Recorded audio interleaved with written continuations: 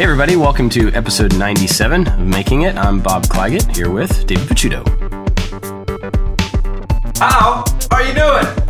Whoa, he backed up from the mic like 6 feet to do that full volume. You learned that from Aretha Franklin. And Jimmy DiResta. Hi guys, thanks for having me. What's up? What's going on? Me, personally, I just drove back from Albany, and I was in Albany Steel all morning. It was a rush to get back here to meet you guys in time. So I was just telling David while you were away from the mic, I went to Albany Steel this morning, and I shot a bunch of cool footage of machines and, you know, just general stuff. I was kind of surreptitiously filming, so I couldn't get any real good explicit shots. I didn't even ask because I'm sure they wouldn't have liked it, but they're going to get promoted in my next vlog, and I'm sure they'll like that. So I went into the scrap room and I bought this giant chunk of steel, 3 inches thick by 10 inches. It's like a big hockey puck. I don't know what I'll do with it, but. And you just because it was a big piece of metal. It was just cool looking. It was $35. And when I got back to the house, I knew it was coming. Willie was here to receive it. When I got back to the house, my Tormach 440 was sitting in the driveway in a big crate, and it's still sitting there right now, and it weighs 800 pounds. So. Got to figure out what I'm going to do, but we have a couple of ideas. So that's new and exciting, and I got to figure out. I got to make room for that. My tool giveaway. Maybe if I come up to Boston, I'll bring, since I'm going to have my truck, I'll bring anything that I don't need anymore, because I gave away a few tools this morning. So I'll bring a bunch of tools with me. I'll just go because I'm really trying to clean house to make room for the inevitable move.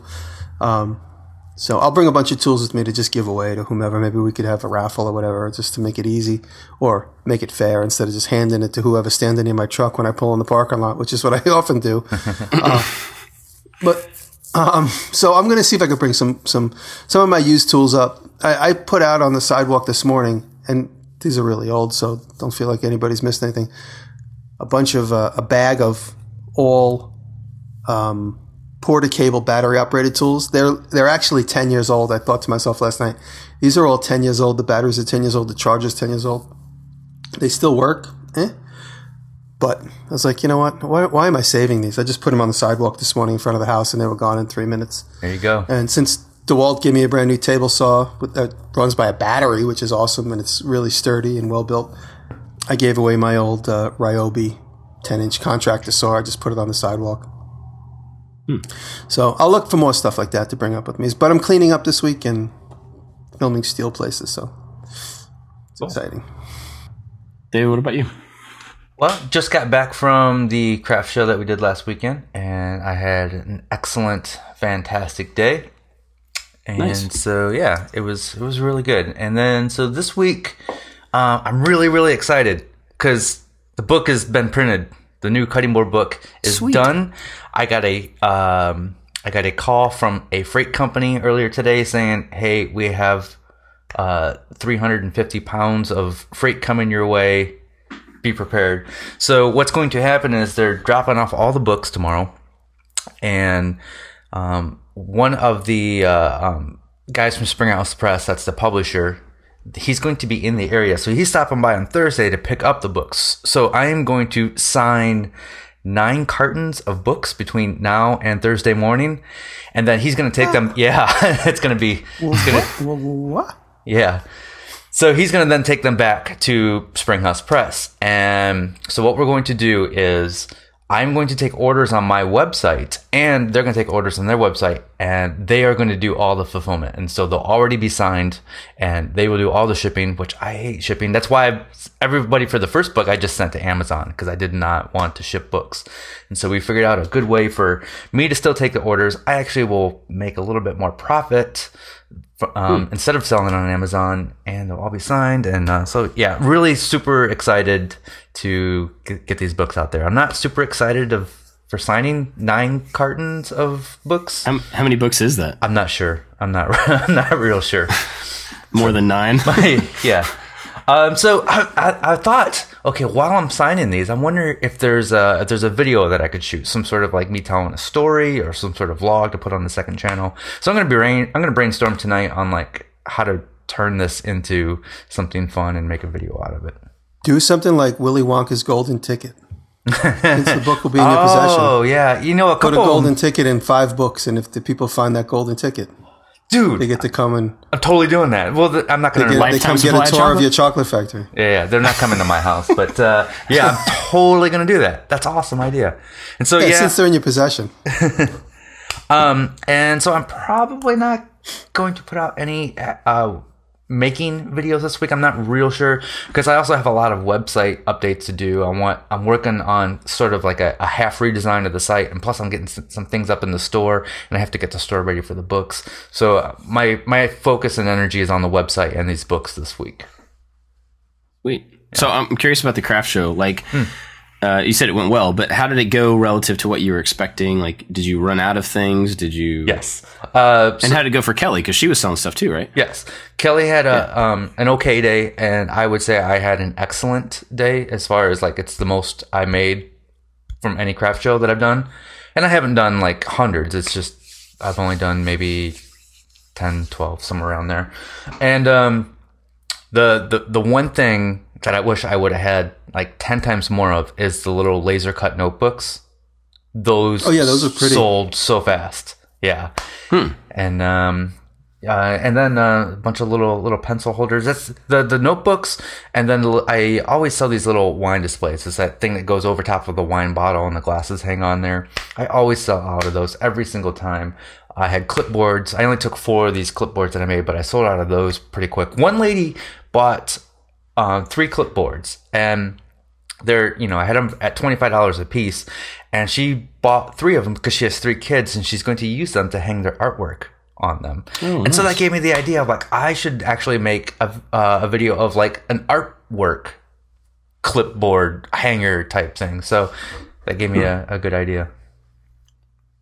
Awesome. Yeah. Very cool. I'm glad it went well. That's good. Thanks. Let's see. For me, if you can't tell from my voice, I've been sick, and I think I'm getting over it, but it's just obnoxious because I've actually needed to do voiceover on this week's video for about a week now, and I haven't been able to do it because I sound like a frog. So hopefully this will go away so that I can finish that video up in time to put it out on Thursday. Otherwise, it might just sound weird. Not sure. And then I've been working on, let's see, the video that's coming out this week is a craft, like arts and craft organizer for kids. Basically, I have 4 kids, and so we have tons of colored pencils and markers and scissors and crayons and paper, and it just ends up in this giant pile. And so I made a really simple little wooden organizer with slots in the front for different types of paper to go in, and then trays on the top, like a tray on the top, and then little baskets on the top to hold all the different things. And so it works out pretty well. The trick is really just getting my kids to keep using it, putting things back where they're supposed to be, but they're getting the hang of it. So, and then tonight, actually, we're doing the show early because tonight I have to drive to Charleston, and I'm giving a talk at a couple of the makerspaces there are getting together and having like a get together about the state of makerspaces in Charleston. And so I'm going to give a little talk there and hang out with them, which will be cool. That isn't the thing we did last year, is it? Or it's by the same people. Yeah, it's not the same event, but it's not a year later, is it? When did we do that? It might be. I don't remember when that was exactly. Time is just like completely not stuck on any pins for me. I'm forgetting everything. I feel like that was in February maybe or something. I don't think it's been a year. But either way. When you're having fun. But it's that's right. But I'm going to Charleston very quickly. Like I'm leaving in the afternoon, coming back late tonight. So unfortunately I won't get to do anything or like won't get to see Izzy or anything. But yeah, doing that. And let's see, update on Boston. Our hotel rooms are gone. Is that right? That is correct. That is correct. Okay, so hotel rooms are gone. I did see that somebody returned a ticket today, and one went out yesterday as well. So a few tickets are coming back in, and people snatch them up real quickly. So if you are still looking for a ticket to get in, keep an eye on the website because sometimes they do show up. You may be able to get one. And I think everything is moving forward pretty well. We're working on a place to get together either Friday or Saturday night. We've got some giveaways to do for the people that are going to be there. We've got John Berard's going to be the MC. We've got several live podcasts. It's going to be a lot of fun. It's going to be super cool. And I think that's all the... Oh, yeah. This is... can I plug something? Please. Do you guys care if I plug something to myself? So the 21st is the deadline. I have this exclusive new shirt that's up on Teespring. So I have it's a 10-day only thing. You can only get this shirt for 10 days only through Teespring, and you can get it in black, red, or orange, short sleeve, long sleeve, or a hoodie. And we're just doing kind of an experiment to see, if, like, what a limited run shirt would be like. And so if anybody's interested in that, I'll put a link in the show notes, but it's also teespring.com/ILTMS. So if you want to check it out, get it before the 21st, that's when it's gone. Which I guess this show will be like right before that. So I don't know if that'll help anybody, but yeah, that's what I got. What are we talking about today? I think we're going to talk about a couple different things. You want to start off with thing number 1 or thing number 2? Thing number 1. All right. I don't know what that is, but let's start with thing number 1. We're going to talk. Seuss. Yes. Yeah. We're going to talk about the legality and responsibility. This was brought up by a couple different people on Twitter last week when we said, "Hey, what should we talk about?" And this is going to be very broad. Like, when I say the legality of what we do, it's like when you try to do what we do on camera, and also of like when we sell something and the potential of somebody hurting themselves. And I know Jimmy has some thoughts on this, so I kind of want to throw it your way first, Jimmy, to see what you have to say.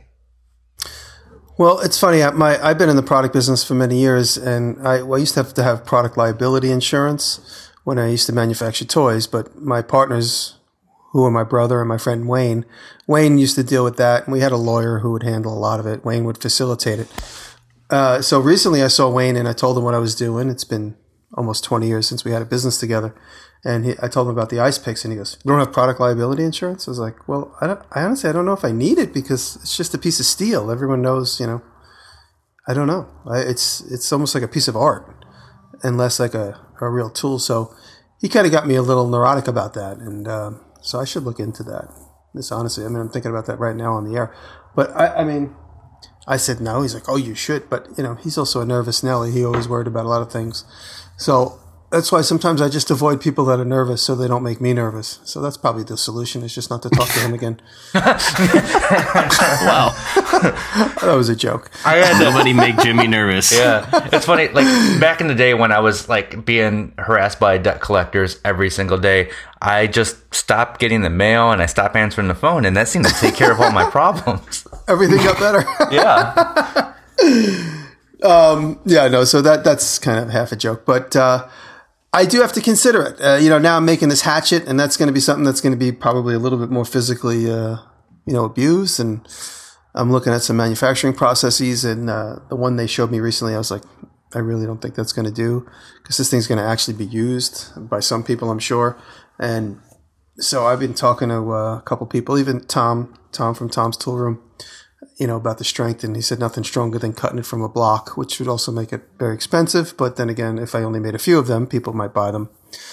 So I'm looking into, making sure things work well and don't have any problems, as far as my own products. But when I build something for somebody's house, people always ask me if I have insurance. And I used to have insurance, but it's just almost prohibitive. It's like so cost prohibitive. It's like if you get a job and you're going to build somebody a dresser that's just going to sit in their house, and to deliver it to the building, just to go through the doorman's, the service entrance, you need to have $2 million of product liability, or liability insurance, not product liability, but liability insurance, just to walk into the building. And then when I try and get, like, for instance, I need to get it for like a 5-month period, it's like thousands of dollars. I'm like, it's almost not even worth it. It's like, sometimes I'll build something and I'll just say, you come and get it. If, this way you're the tenant, you could move into your own house with your own furniture. So if I deliver it, it becomes so complicated.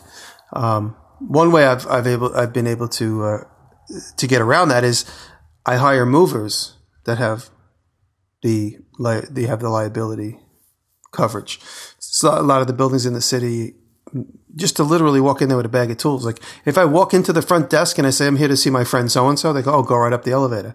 If I say I'm here to see so-and-so apartment, why do you have tools? Oh, got to go in the elevator. You have insurance? It's like, so it's kind of like I kind of play it by ear kind of thing. But I haven't had insurance in years just because it's just so expensive. And,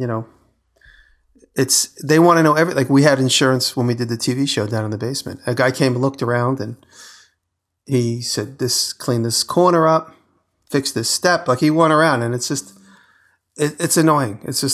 I know it's a necessary evil in certain circumstances, but now that my life has been kind of more isolated with YouTube and that kind of stuff, I don't worry about those things as much. And there have been times where I actually had my friend, because he trusts me that I'm going to do the right thing, submit his insurance form to a certain building if I'm going to work inside that building, because my friend has a huge company.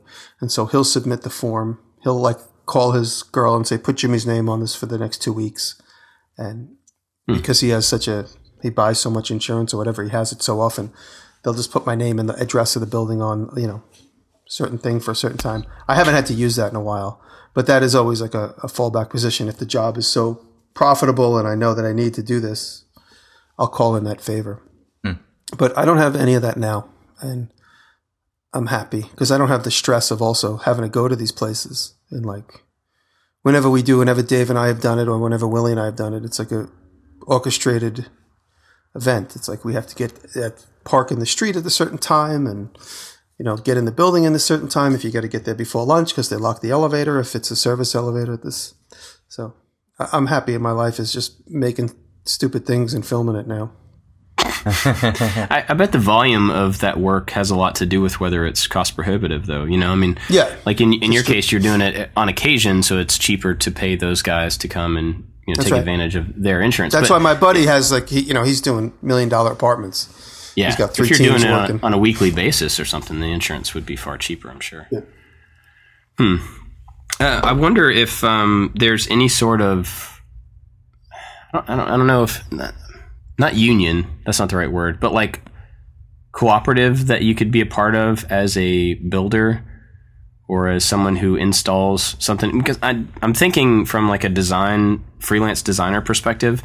At one point there was this time where a bunch of these co-ops came up where you could join the co-op, and being part of the co-op would give you a cheaper way to get health insurance or to get whatever insurance that you needed. And they were doing that by volume. You have enough people as part of this co-op, then that co-op can apply for the insurance and you're part of the group discount. I wonder if there's something like that for, craftsmen or I don't know. If anybody has any ideas on that's listening. Well, there is the freelance really good union, information. which I've never been a part of. But does that only cover a certain type of work, or is that? Well, the freelancers union is like a union of freelancers, as the name suggests. But you can buy health insurance through that. I have a friend that was involved with it, and she asked me, and I just said, I'm just taking my chances day at a time. Thanks. That is risky. I mean, I'm with you on the cost, but there is a certain level of risk there. Yeah. But, like I said, now I've extracted myself from, being involved with a lot of this type of work. But when I was in a situation where it was like I worked for this restaurant organization, and they were just like, every day there's like, we need this, we need a shelf here, we need tables, we need this. And I was always very nervous because they never asked for insurance and they didn't seem to care whether I had it or not. They just know that I could do it. And if I was building shelves or things where public people would be, I made sure that I overbuilt it. I wanted to make sure that there wouldn't be any problems. And, so I would always go back and check. And, couple weeks later, I go back and check and make sure. And I tell this story. I don't know if I told it on this show, but Dave and I put this shelf up, big wooden beam with these steel brackets behind it. And it was very strong. But when we went back to look at the restaurant, we happened to be nearby and checked it out. They had 5 and 10 gallon jugs of liquor, like infused vodka. So they had the jug probably weighed 300 or 400 pounds, filled like a 30-inch high jug with a mouth that's 20 inches wide, filled with vodka and fruit. And I said, I panicked immediately. I was like, "You didn't tell me you were going to put that up there." She's like, "Whoa, I don't know. We changed our mind." I ran like that afternoon. I came back and put steel brackets underneath it. like extra brackets on top. Because, I mean, I go, how long has that been there? She's like, I don't know, 2 weeks.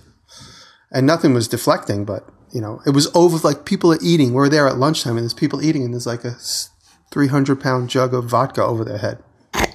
On a shelf, the shelf was about 15 inches deep, and the jug of vodka was like 18 inches deep. So there's like a 3-inch piece of glass hanging out over the edge. So we went and Dave and I went and made brackets and put that in place right there and then. So like I said, that was a circumstance where, like, what if that would have happened? I don't know what would have been my recourse. You know, the person who would have been injured in that circumstance would have wanted to find out who I was, of course. You know, who put this up. They would have sued the restaurant. I mean, I don't know what would have happened. Right. But, you know, thankfully that was the only thing that wasn't even an issue, but that was just something that really worried me when I saw it for the very first time. But I rectified it. But if the jar of giant vodka fell on somebody and the shelf didn't fall, that probably would have just been on the restaurant. So, Bob, you use a lot of sharp, fancy tools. Do you worry about teaching people to hurt themselves? I honestly don't. So I'm usually pretty specific about why I say what I say, and it may not matter to, you know, anybody else, but at least my intention is to say things in a certain way to not come off as something I'm not. So, if you notice in my videos, I never say you should do this or I try not to say like this is how you do whatever. I'm trying to chronicle what I do, and so I always talk about what I did in the past tense.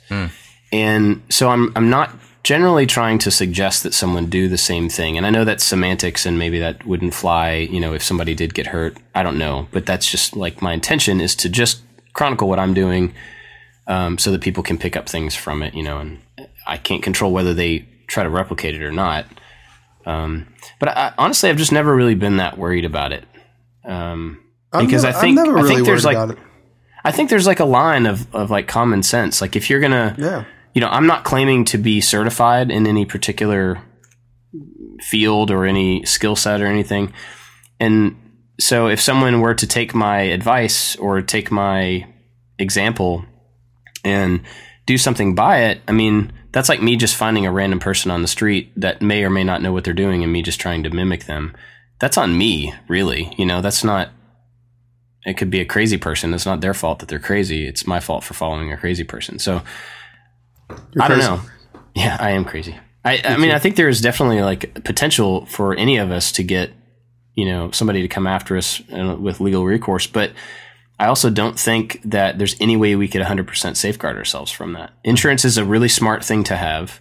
It's a good fallback. I think like the bare minimum that you can do is to create an LLC. And I see a lot of people, and that only goes so far, but I see a lot of people ask, you know, if they're starting a woodworking business or whatever, like, should I just do it in my name as a personal thing, or should I create a corporation or a, you know, sole proprietorship? And I don't think any of those are right or wrong. But the reason an LLC is in place, that's what it is limited liability company. The idea is there that the liability stops to a degree at the corporation. It's not like, you know, you can do whatever you want behind this LLC and you're never going to get in trouble for it. It's not that, but it's put in place to stop the liability from someone being able to take like your house. The idea is that they could take everything that LLC owns. Worst case. Now that's not practically always what the deal is going to be, but that's the intention. So in my mind, that's like the bare minimum that you could do to try to safeguard yourself and just try to stop, you know, from you losing everything that you have if somebody did come after you. And part of that means that you also have to do everything you do under that LLC. Because if you do it under your personal, you know, if you buy tools under your personal accounts, maybe that would be weird if somebody came after you. I don't know. I don't know all the details, but also the LLC and all the other legal stuff is per state. So you really have to look at what protections you have with the LLC or with any other company or, you know, corporation or even insurance. That stuff is all by state. So you have to be really aware of like how your state handles that stuff. What about Is you, anybody? David? Are you guys aware of anybody having insurance as a YouTuber to protect themselves against somebody coming after them? I don't think that's even possible. No, not I mean, sure. an insurance company will sell you a policy that they'll never cash in on, but I mean, is it necessary? Is what I'm saying. I don't know. No. Yeah. As far as I'm concerned, it's everyone's responsibility that's watching. You know, I watch stuff all the time, and I'm like, oh, I could try that, but that is dangerous. You know, it's like Casey Neistat's video today was his friend Oscar jumping over a horse, like on a skateboard. He did it 10 times till he finally got it, and he fell every time. And every time was like a fall that could have broken an elbow or a finger or a knee or a rib. And who's to say, like, is that person responsible now if a 10-year-old kid goes and does that? I honestly don't think so. Yeah. People say, oh, like for instance, this video of Taylor using the drill press, everyone's like, oh my God, her hair was out. I'm like, you know what? We took 3 minutes to drill those things. It's 100% true. Her hair should have been tied back, but it wasn't. And I got some beautiful shots of her. You know what? It's enough already. I know that, but and then someone's like, you're responsible in case so a 25-year-old girl is going to go use a drill press with her hair out and say, because she watched Taylor do it, and she's going to get her hair ripped off. I mean, what's the likelihood of that? If she's near a drill press, she already should be prepped. Like I told Taylor before that, I said, put your hair back. She said, shut up. And she did it herself. She's old enough to do her own thing. Yeah, I've always kind of thought like, and I don't say this in my videos, but you are responsible for your own safety. And that's just common sense. About a year and a half ago. It says it in my description. Yeah. 2 years ago, year and a half ago, I had my lawyer come on. And I did a whole 22-minute interview, and we'll post a link. We'll post a link to that down in the show notes. But his advice, which I haven't really followed, was just put a disclaimer on your videos saying, this is a dangerous hobby and you use at your own risk. And I don't know. I don't think any of us are in a position to give legal advice. So I just want to say on behalf of everybody here, you are responsible for what you do, right? Just use common sense. Like Bob, I don't worry too much about what I'm doing in the videos. My videos are more for entertainment. I never really thought about how I word everything, and I found that very interesting. How you say this is what I did in past tense. That might be just don't say anything. Just don't say anything, like you. Yeah. I don't know if that even matters. That's just in my head. That's my approach to it.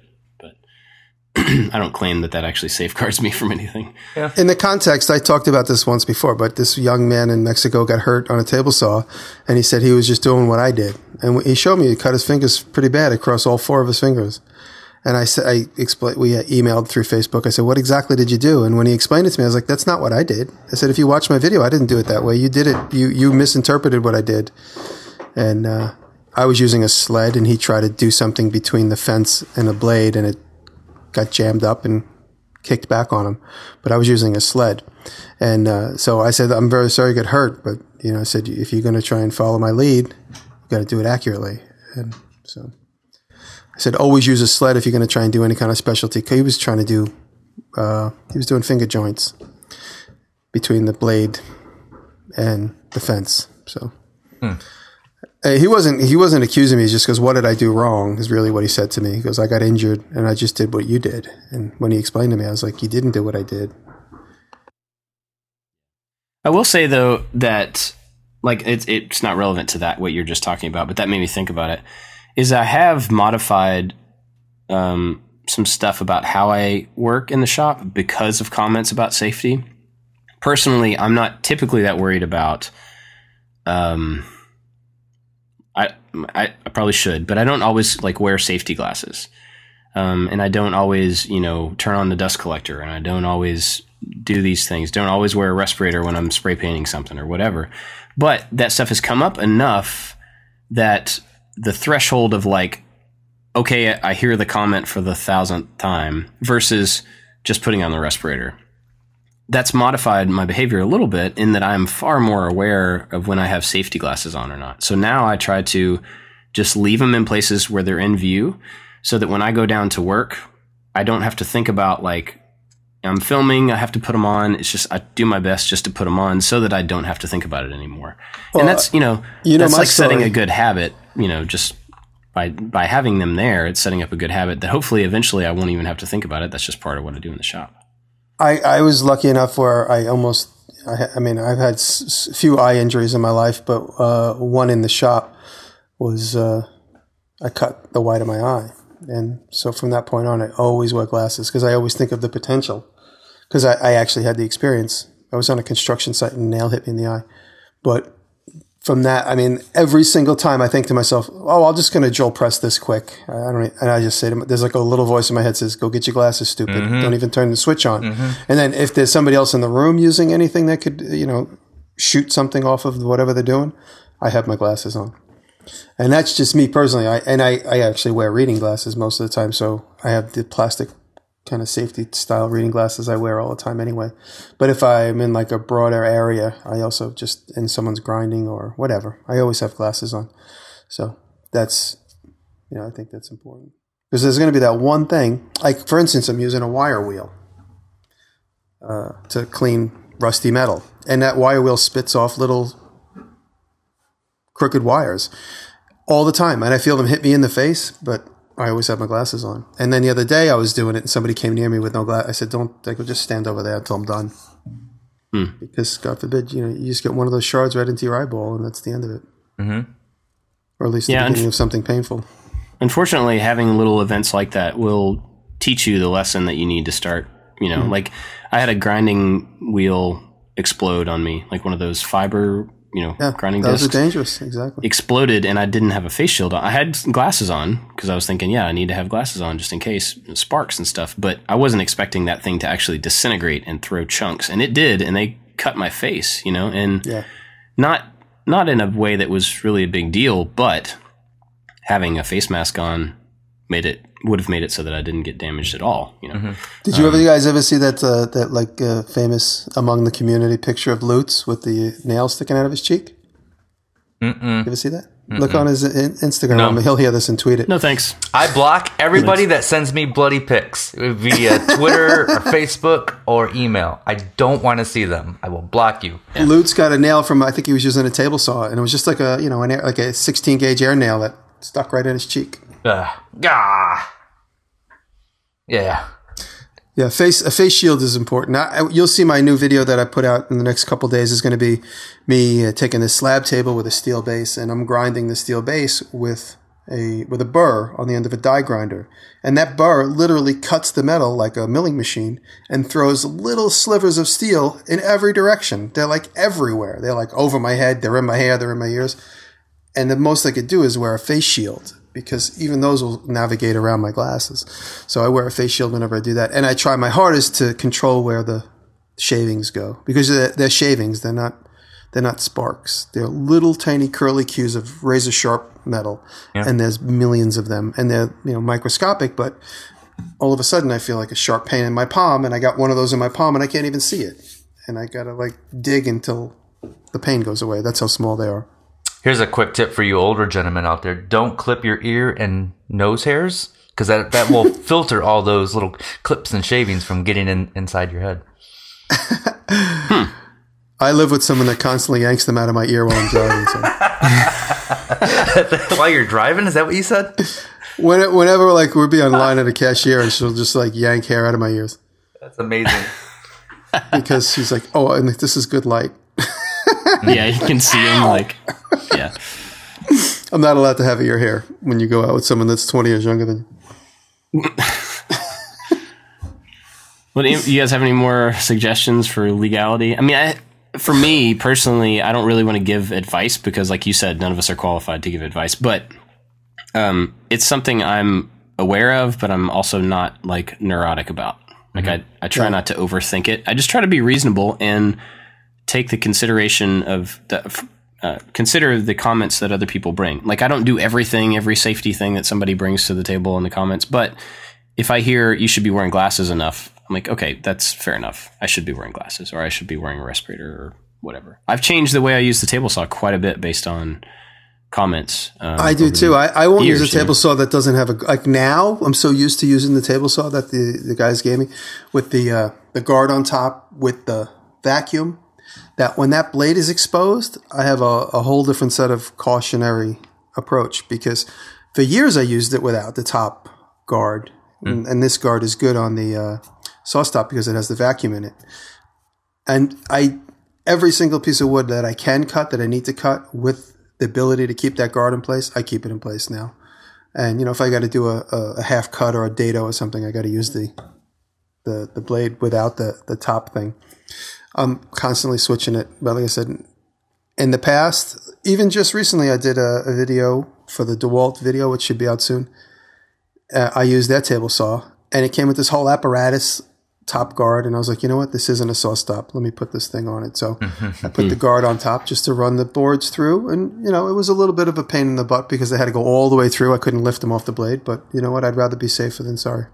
You know what, you triggered something here. One of the biggest things that I get about my saw stop from non-saw stop users is like, I don't want a machine that makes me feel comfortable using. And that's ridiculous. And it is absolutely ridiculous. I don't know. There's so many people that are against the saw stop, I don't know why that is, but they have these little arguments. It's like, you're just too comfortable around that, or that's not true. Most of the injuries are kickback. There is one thing. Yes, you're right. Most of the injuries are kickback, but when you try to deflect something and your hand, it's the blade. You throw your hand in front of you, you throw it into the blade. So. This is off topic and we're going in the weeds, but since I have the saw stop, now Taylor uses the table saw. She used to use it, and I'd be standing there watching it, when hovering. And then anybody that comes to my shop who I don't know personally very well and says, hey, can I cut this? I'm like, I'll cut it for you. They're like, no, I know what I'm doing. And then I would let them use the saw, and I'd be hanging around making sure that I can carry their hand to this, to an ice box. But now with the saw stop, the other day I had a very temporary intern hanging out with me for a few days, and he was using the table saw in the other room, and I was like, but he had the guard on and everything. He wasn't using it without the guard. And I was like, it's a saw stop. I shouldn't worry. He used the thing very professionally, and nobody got hurt and nothing happened wrong. But there was a little hesitation in me, I don't know this person very well. Should I let him use the table saw? He seemed like he could handle himself, and he proved that he knew what he was doing. But the very first time he flipped that switch on, I thought to myself, it's a saw stop. It's one more. It's one more little insurance policy. It's like having anti-lock brakes in your car. Well, if you drive correctly, you might not have to use them. As long as everybody else is driving correctly too. But that doesn't mean you're not going to need them, right? Mm-hmm. I think people, not all of it, but a lot of the backlash against saw stop is from a legal principle perspective, which I understand. Okay, I'm not going to comment on that at all. But I think that spills over into saw stop's a bad idea. And no matter what brand it is, whether it's the Bosch or saw stop or whoever else, eventually makes some sort of flesh sensing tool, you're right. It's an extra safety guard that is worth, in my mind, the safety of keeping my fingers is worth whatever principle I am letting go to own that tool.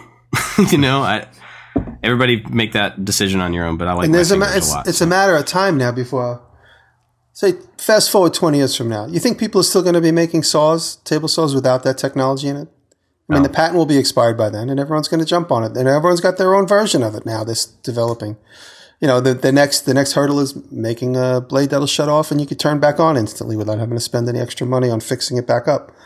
So, we're in the ballpark now. It's just a matter of making all these things happen. Even like an angle grinder or bandsaw, there's going to be all types of flush sensing stuff. It's going in that direction. You can't stop it.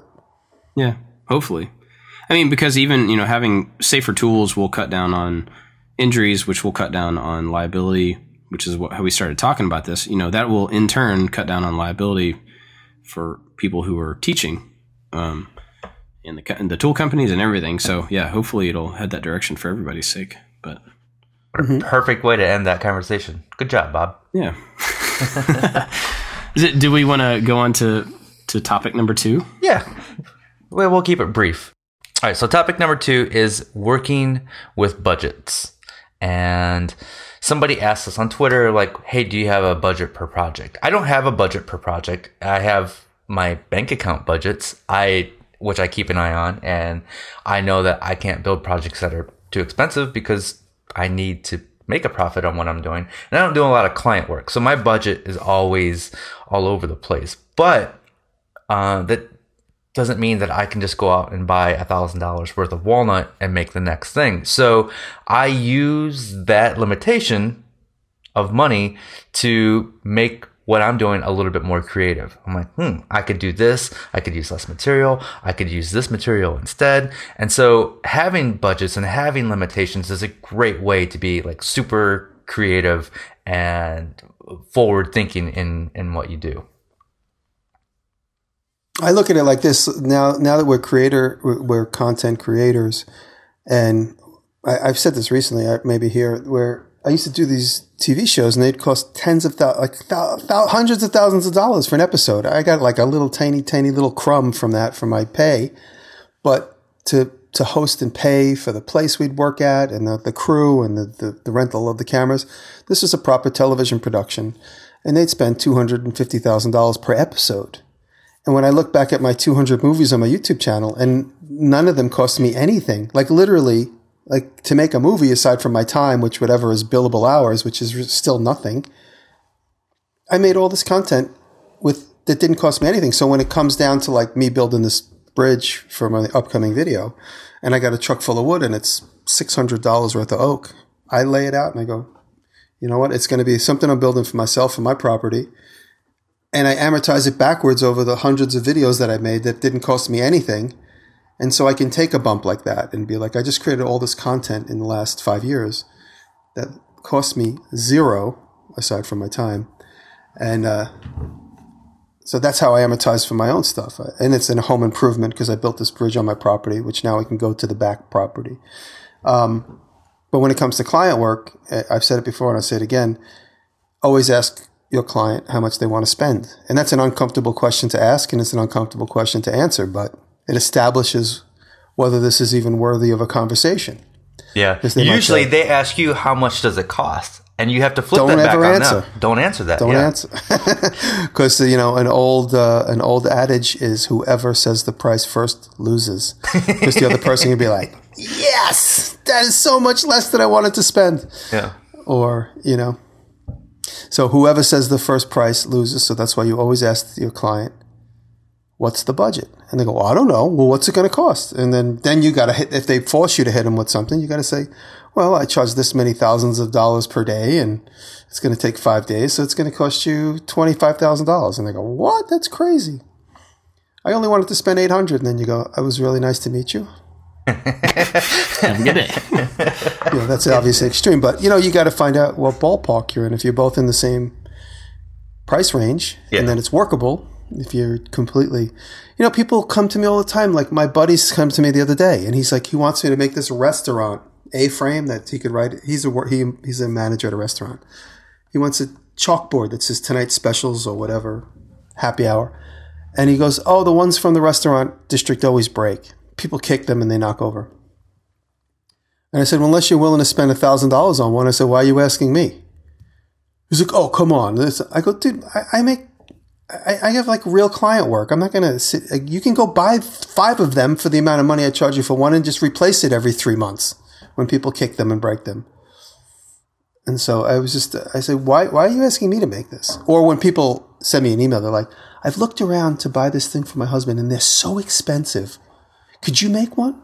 Of course I can make one, but I would charge you 5 times what you buy it from on Amazon. Like, why are you asking me? I have a million things to do in my life. So it's, you just got to find out if you're in the same ballpark. I said to my friend, and then after, it's funny, I talked to my friend about this A-frame thing, and it's like, it went from being $1,000 because I don't like the guy that he works for, that was why it was $1,000, to me going, you know what? Maybe I can make a video of that. I'm like, what do you need? How big does it have to be? I'll make it for free now. It does help. I need content. It does help that we need content. And I always use that as, that's a reason for me to spend this money on this wood because I need to make a video. Yeah. That's what I'm saying. That's why I talk about this money, because it's content. It's production budget is really how you should look at it. Yeah. But That's the way I look at. Yeah. Go ahead. Oh no, I was just gonna say, now I'm going to be building a few things. I'm working. I don't want to announce it yet until I have a video to post, because I don't want to be. I'll wait to say who, but I'm working for somebody and I'm going to make 5 or 6 videos for them. And now I'm asking all my friends, I'm like, do you need anything for your apartment? Do you need, well, what's it going to cost you? I'm like, don't worry, I'll pay for everything. I just want to have good, legitimate builds that aren't just going to populate my workshop. Your email's going to blow up now. No, this is just close personal friends. So they never listen to any of this stuff. They always like, oh, you have a podcast? Yeah. What's a podcast? Yeah. What do you have to talk about? I don't know. I always figure it out every week. So no, that's just budget is the cost of production. Yeah, that's the way I look at everything I spend for the business. Is it's reinvestment. It's production cost individually for videos, but then also just how do I make videos in general better, or like what's a tool that I can, whether it's a video or audio or workshop tool that I can bring to make everything going forward a step up. And that's very different than if you're making furniture or you're making, craft show items or whatever it is you make that you want to sell. Budgeting there takes on an entirely different life. Yes, you do have to budget for tools over time and maintenance and stuff like that. But the cost of materials factors a much bigger part into what you're doing, because you have to balance that against what you're selling and how much you're selling them for and how many you can sell and how fast you can produce. So there's a bunch of other things there that at least but I think all three of us don't really have to deal with so much anymore. I don't really make anything for anybody. And if I do, it's a gift or it's something that I know they need. So there's no time constraint. There's no sale price. And so I look at everything, all the money that I put into it, as just reinvesting in growth. Mm-hmm. Now, you will notice that through most of my videos, I use plywood. And that's because I also have to, if I do think about budgeting, I think about, well, where am I going to be able to put the most money into this project that I'm going to be able to reuse, or I'm going to be able to get that money back? And so, like, if I'm looking at a month's worth of projects and I have whatever, $1,000 to put into tools and materials and whatever, that's just a random number, by the way. I think about, like, well, I could spend a whole lot of money on walnut, or I could spend a quarter of that money on plywood and then take that 3/4 that I didn't spend and invest it into some electronics components that I can use in multiple projects and take out and reuse, or I could put it into some other material that I don't have or whatever. So a lot of the stuff that I do, the materials are not high grade materials, but that's because I know that particular video doesn't require it. And the money is better invested for me in something that I can use in more videos. So I end up spending the majority of my budgets on camera gear and electronics and things like that are more, have like a longer life to them rather than single project material cost. Yeah. But it's different for everybody. It depends on what you have to invest, how you're going to reinvest it, or if you're not, or it's really different for everybody. Yeah, it's funny, like, Dave and Tim, to some extent, Dave Welder and Tim Sway, like to recycle stuff, of course, which is great. And I do too when the opportunity's right. But you don't need to spend money on anything to have like good content. For instance, like one of my favorite videos that Dave ever made, which was like so sweet and beautiful, and he says he wants to remake it because it didn't get the attention it deserved, is he found an umbrella in the subway and made it into a kite with his brother. I thought that was like one of the most amazing videos as a concept, and he did a beautiful job at that. But, so we talk about budgets, but you don't need to spend a dime at the end of the day to make good content if you got a good concept. Mm-hmm. Yeah. Or even a good product. I mean, content, yes, I totally agree with you. But even, we've talked about pallet wood and reclaimed wood and stuff a lot. Mm-hmm. I mean, there's a lot of material out there that it may not be like beautiful hardwoods, but there's a lot of material out there that you can get for cheap or free that you can use to make whatever you want to make. So don't forget about free tools, used tools, hand-me-downs, all that. Pick my garbage. You get good stuff. Pick Jimmy's garbage. Go break into Jimmy's house. There's tons of tools. Just take what you want. I leave them by the edge of the driveway. Oh, yeah. Cool. Well, Cool. Anything else on budgets? We're good. Like I said, just remember, I said it before, I said it again. Always ask how much they want to spend. And don't get nervous because it's just a negotiation. It's like when you go on a date with somebody. If it doesn't work out, it doesn't work out.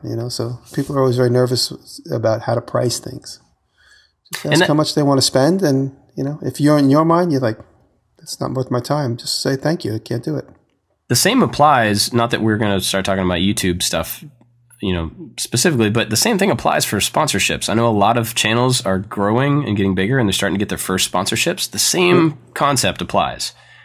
It's the exact same thing. So don't go in with, the number, don't go in and say the number that you think they might go for. That's not the way you do it. And that's not the way you do it with custom furniture or anything else either. Do exactly what Jimmy's saying. And then when an advertiser approaches you to the young channels and they say, we're going to give you X, give them a day, just like when you meet a girl for the first time, you don't call right away. You wait a day or two, and then call back and tell them you want twice what they asked for. We should do a whole show on tactics. Yeah. And then they're going to come back and they'll say, we can't give you that, but we can give you this. And you'll be like, oh my God, I didn't even expect them to call me back. Yeah. So. Cool. Well, what have you guys been watching? But Jimmy just brought him up, and I'm going to bring him up again, and that is Tim Sway. He put out a video, it was either today or yesterday, on a straight edge sled for the table saw. Oh, yeah, with the rubber patty. With the rubber pad, which is brilliant. Awesome job, Tim. And the funny thing is, I just built a sled for straight edges and filmed it. It's different than his, and mine's for bigger boards, and it's a sponsored video for Microjig, and it's using their things, their jig that's made for this. But mine's going to be a little bit different, and Tim's was fantastic. It was a brilliant execution of this was the first version, and the second version is the one that made it. So it was really cool to see his thought process on that. Yeah, that's cool. I watched that. Well, you guys know I talked about it, and it's been in one of my vlogs. I got a Torchmate 440 4x4 steel plasma CNC table, and yesterday me and Willie uncrated it, and I got it into the edge of one of my containers, and that's where it's going to live until I have a building to put it in. We have just enough room to work around it. It fills up the whole end of the container, and I set it up, and I'm getting it set up. And so since yesterday, I watched like 30 Torchmate videos, and I'm looking for that one video that says exactly what I need to know, and I can't find it. So I emailed them and sent them pictures, so hopefully they'll answer me back. But absorbing all this information is, it's like the Chinese water torch. You can't help but do something ultimately. So I don't mind watching all this extraneous content about something new, like Fusion. We were all talking about Fusion 360, and I'm watching a lot of that stuff as well. And so Torchmate, and then the next thing's going to be my Tormach. So can I just say one thing on those two things that recently I talked about? I'm going to have this plasma CNC table and this Tormach CNC machining tool, and I really feel like the potential is like incredible. I can't wait to get these. I just unfortunately don't have like the perfect placement for them. I'm going to set them up temporarily where I can, but until I have like a bigger spot to have everything under one roof. But I feel it's amazing in this time and place where now I could watch YouTube for a couple of weeks, figure out how to use these tools, maybe ask help from a viewer or two in the area who knows how to do these things, and get up and running and like literally start a whole new career. Like I could take these two machines and start a whole new business. Mm-hmm. Yeah, but the computer's doing all the work, Jimmy. You're not a That's craftsman. fine. I'm old. I'm getting old, man. My bones hurt, my knees hurt, my elbows hurt, my eyes hurt. So I let the computer do all the heavy lifting. I don't care.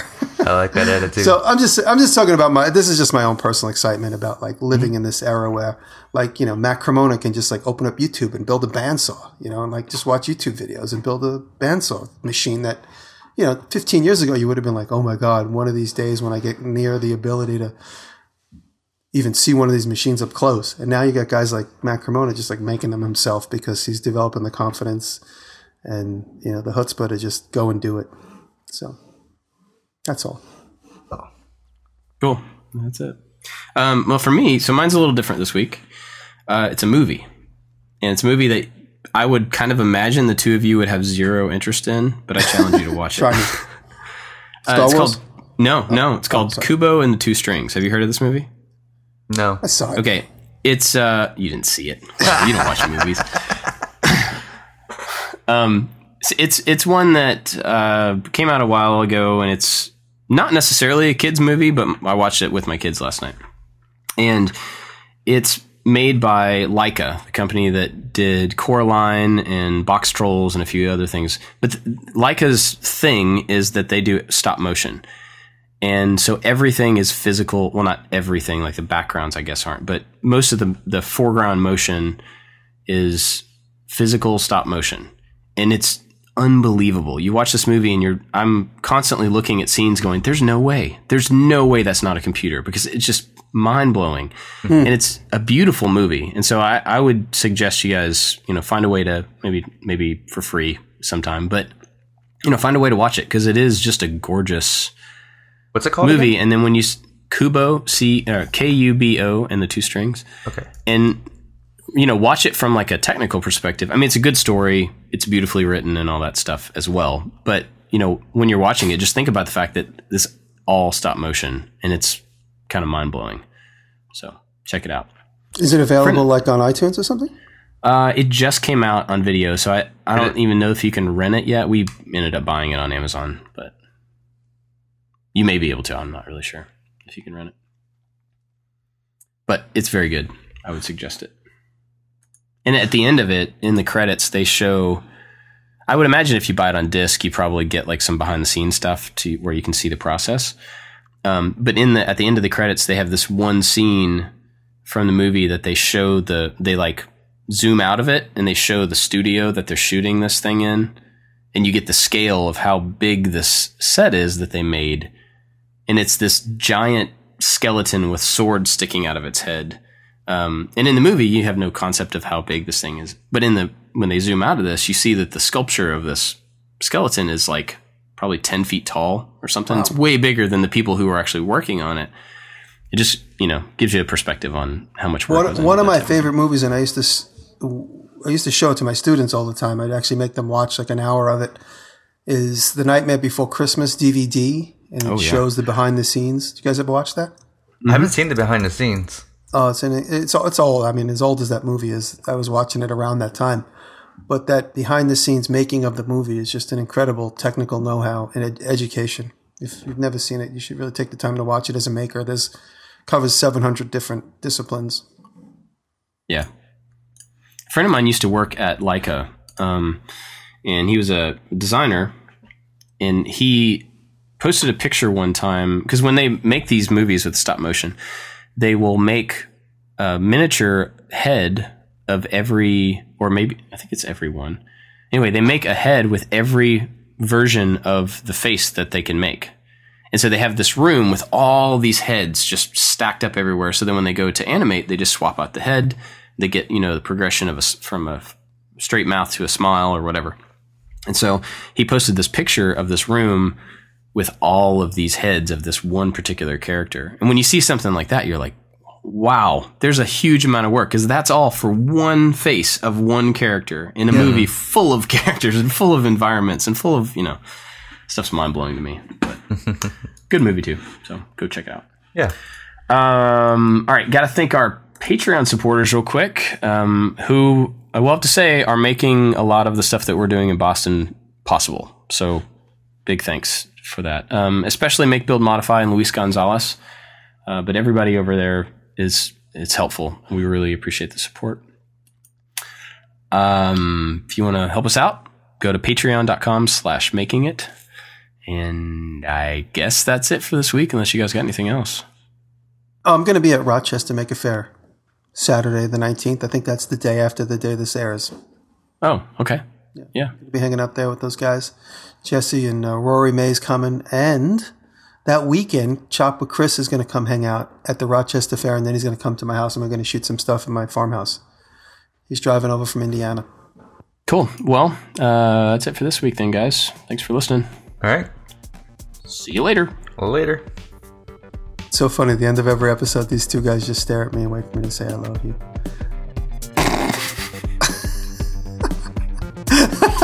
It's like trying to get off the phone with a girlfriend. You're like, all right, I'll see ya. You go first. You hang up first. You say goodbye first. No, you say I love you first.